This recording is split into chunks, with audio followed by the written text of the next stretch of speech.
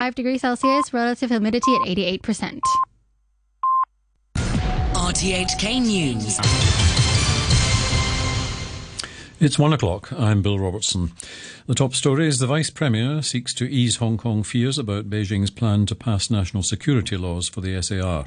The Education Secretary says the Education Bureau will have a role to play when the new laws take effect, and the Labour Secretary warns that the SAR faces further job losses because of the pandemic.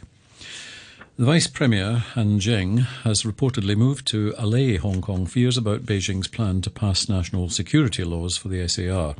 The state leader in charge of Hong Kong affairs met with about 100 local deputies to Beijing's top advisory body at the capital this morning. One of them, Thomas So, said the state leader didn't give details about a proposal to allow national security agents to operate in Hong Kong, but emphasised that the central government hopes to ensure that the rights and freedoms of Hong Kong people are protected. Generally, he mentioned that it is important to ensure that Hong Kong people's existing rights and freedoms protected under our law will be respected and will be maintained. And it is believed, I generally believe, and I think that the Standing Committee in the process of making the legislation in place will consult widely Hong Kong people and to ensure, as the paper said, that the Hong Kong people's rights and freedoms will not be affected. The head of the Hong Kong and Macau Affairs Office, Sia Bao Long, and the Director of Central Government's Liaison Office in Hong Kong, Luo Huining, were also at the meeting, which lasted about 2 hours. Separately, the Education Secretary, Kevin Yeung, says the Bureau will also have a role to play when the national security law is enacted.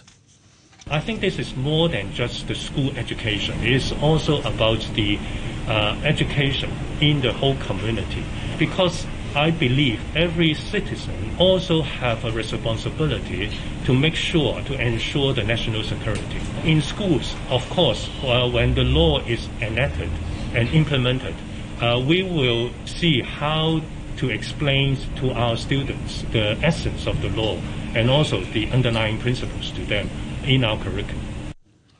Mr Yeung also defended the decision to pull a controversial question from the Diploma of Secondary Education History exam. He told an RTHK programme that it wouldn't be fair to grade the question, which asked if Japan did more good than harm to China between 1900 and 1945. Mrs Hong Chan Choi Hwa, the Deputy Secretary for Education, also criticised the question. She compared it to asking if taking drugs brings more benefits than problems.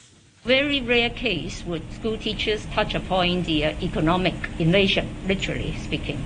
But the information provided in the questions seem to lead students to believe that there are merits or goods done by the Japanese. So that's by itself misleading.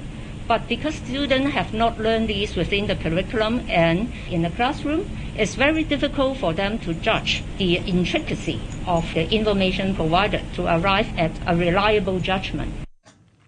The Labour Chief, Law Chi Kwong, has warned that the jobless rate will almost certainly continue to rise because of the pandemic. The unemployment rate now stands at a 10-year high of 5.2%, although Mr Law told a radio programme that he hopes the government's wage subsidy scheme will help to save jobs. He sidestepped a question on the wisdom of enacting a national security law during an economic downturn. Here's Mr Law.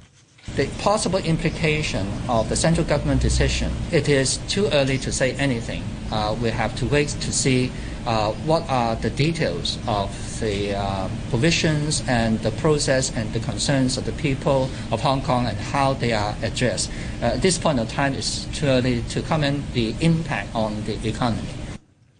For the first time since Beijing started releasing coronavirus data in January, it's reported no new infections. The milestone comes a day after the opening of the National People's Congress, in which Premier Li Keqiang said the country had made major strategic achievements in its response to COVID-19, but warned that the country still faced immense challenges. The mainland's official death toll from COVID-19 stands at 4,634. A new study suggests that the anti-malarial drug promoted by Donald Trump to treat COVID-19 may increase the risk of death among infected patients. The paper, published by the medical journal The Lancet, reviews the use of hydroxychloroquine. It assessed nearly 70,000 patients in hospitals around the world. You're listening to RTHK. The time is 1:05. Joe Biden, who's expected to be the Democrat candidate in this year's US presidential election, has sparked controversy by suggesting that African Americans who support Donald Trump instead of him aren't black. The BBC's David Willis has this report. Joe Biden has received enduring support from African Americans throughout his political career, fortified by the 8 years he spent serving alongside America's first black president, Barack Obama. But his comment towards the end of a nationally syndicated interview with a black radio host was interpreted by some as a presumption that African Americans would automatically vote for him. Later, in a call to black business leaders, Mr. Biden said he had never taken the African American community for granted, but by then the Trump campaign had seized on the remarks, calling them racist and dehumanizing.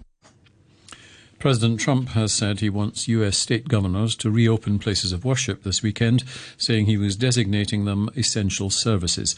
Churches, mosques and temples have been closed because of the coronavirus. Mr. Trump told reporters that he would override state governors if they didn't allow them to reopen. I call upon governors to allow our churches and places of worship to open right now. Many millions of Americans embrace worship as an essential part of life.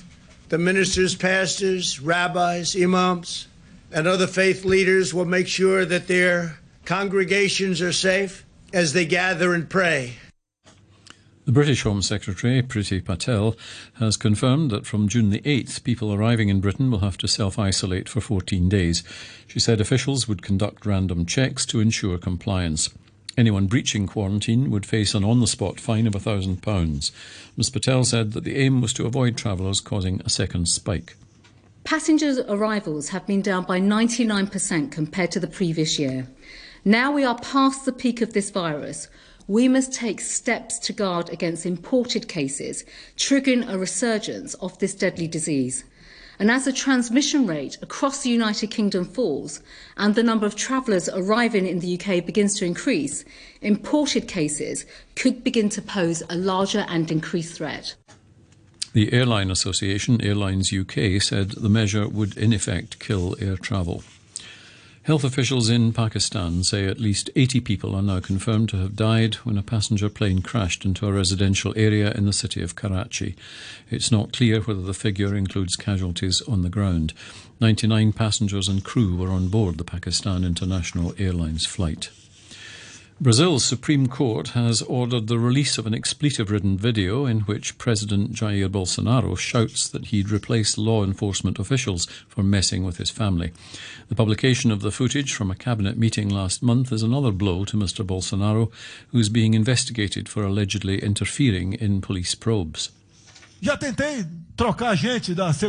I've tried to change our security people in Rio de Janeiro officially, and I wasn't able to. That's over. I won't wait for my family or my friends to get screwed, and because I can't change someone from security who's part of the team structure. If I can't change them, then I will change their boss. If I can't change their boss, then I'm going to change the minister. His Justice Minister Sergio Moro resigned shortly after the meeting in April, accusing the President of trying to replace the police chief with a family friend. Argentina has technically defaulted on its debts to foreign creditors for the 9th time in its history. By the close of business on Friday, it had not paid $500 million in interest on bonds. The BBC's Andrew Walker reports. The government of President Alberto Fernandez has been trying to renegotiate payment terms with international creditors. So far, there's been no agreement, and Argentina has extended its deadline for a deal until early June. The economy was weak even before the pandemic. Economic activity declined in 3 of the last 4 years. But the health crisis has severely aggravated those underlying problems and made it even harder for Argentina to pay its debts. Earlier this year, an assessment by the International Monetary Fund concluded that the country's debt situation was unsustainable. And to end the news, the top stories once again. The Vice Premier seeks to ease Hong Kong fears about Beijing's plan to pass national security laws for the SAR. The Education Secretary says the Education Bureau will have a role to play when the new laws take effect. And the Labour Secretary warns that the SAR faces further job losses because of the pandemic. That's the news from RTHK.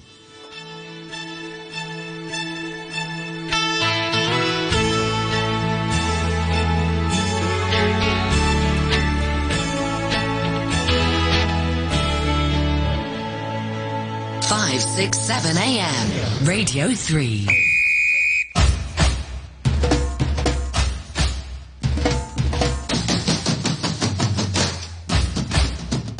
And welcome to this week's edition of World Vibes with myself, Pierre Tremblay, with you till 3 p.m. This week we have two musical themes on offer. First, our featured new reggae album from Franco-Algerian Brahim, and hot new hits from a lot of other places on the planet. As always, Giovanotti says it so well in Italian. He is from Rome. We're still the belly button of the world. Questo è l'ombelico del mondo. L'ombelico del mondo. And before we start off with our featured album, we go to hot new hits from other places on the planet. And we start off with this Kenya band from Nairobi, who started off as a cappella vocalist trio before getting their guitarist and started recording in 2008.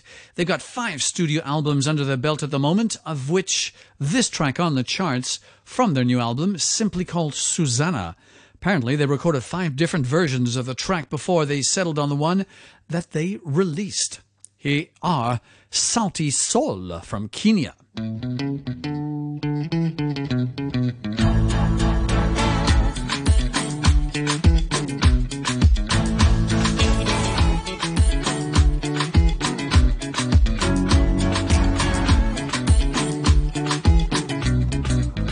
Oh, Susanna, I hope you're happy now. I see you flexing on the ground with your sponsor. Susanna, I hope you're happy now. I see you change your skin color and your hair is longer now. Na kuona bali hapo kando ya Champs-Elysees, ukitesa na kamini none of my business.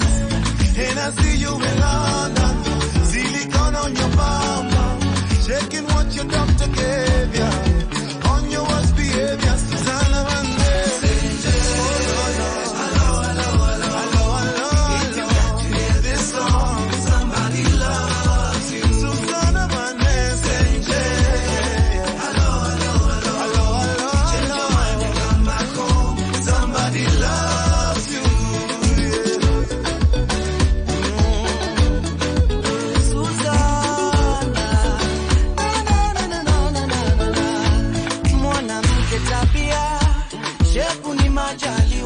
Ila wengi walinyimwa tabia na shepu kabarikiwa, mwanamume hisia, pesa ni majaliwa.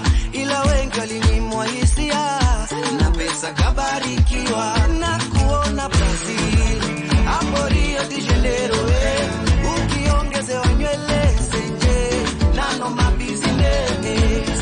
And I see you in China with the latest designer, shaking what your doctor gave ya on your worst behavior, Susanna Vande. If you got to hear this song, somebody loves you, Susanna Vande. Change your mind and come back home, somebody loves you.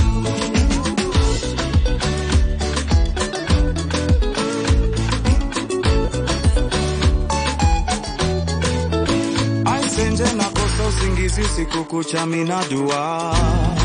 Aisenje akilini moyoni bado we wanizuzua. When are you coming home Senje? Tell me are you on your way? Kife tukipendana Kiromeo na Julia. Aisenje nakosa usingizi usiku kucha mina dua. Aisenje akilini moyoni bado we wanizuzua. When are you coming home, Senje? Tell me, are you on your way? Kife tukipendana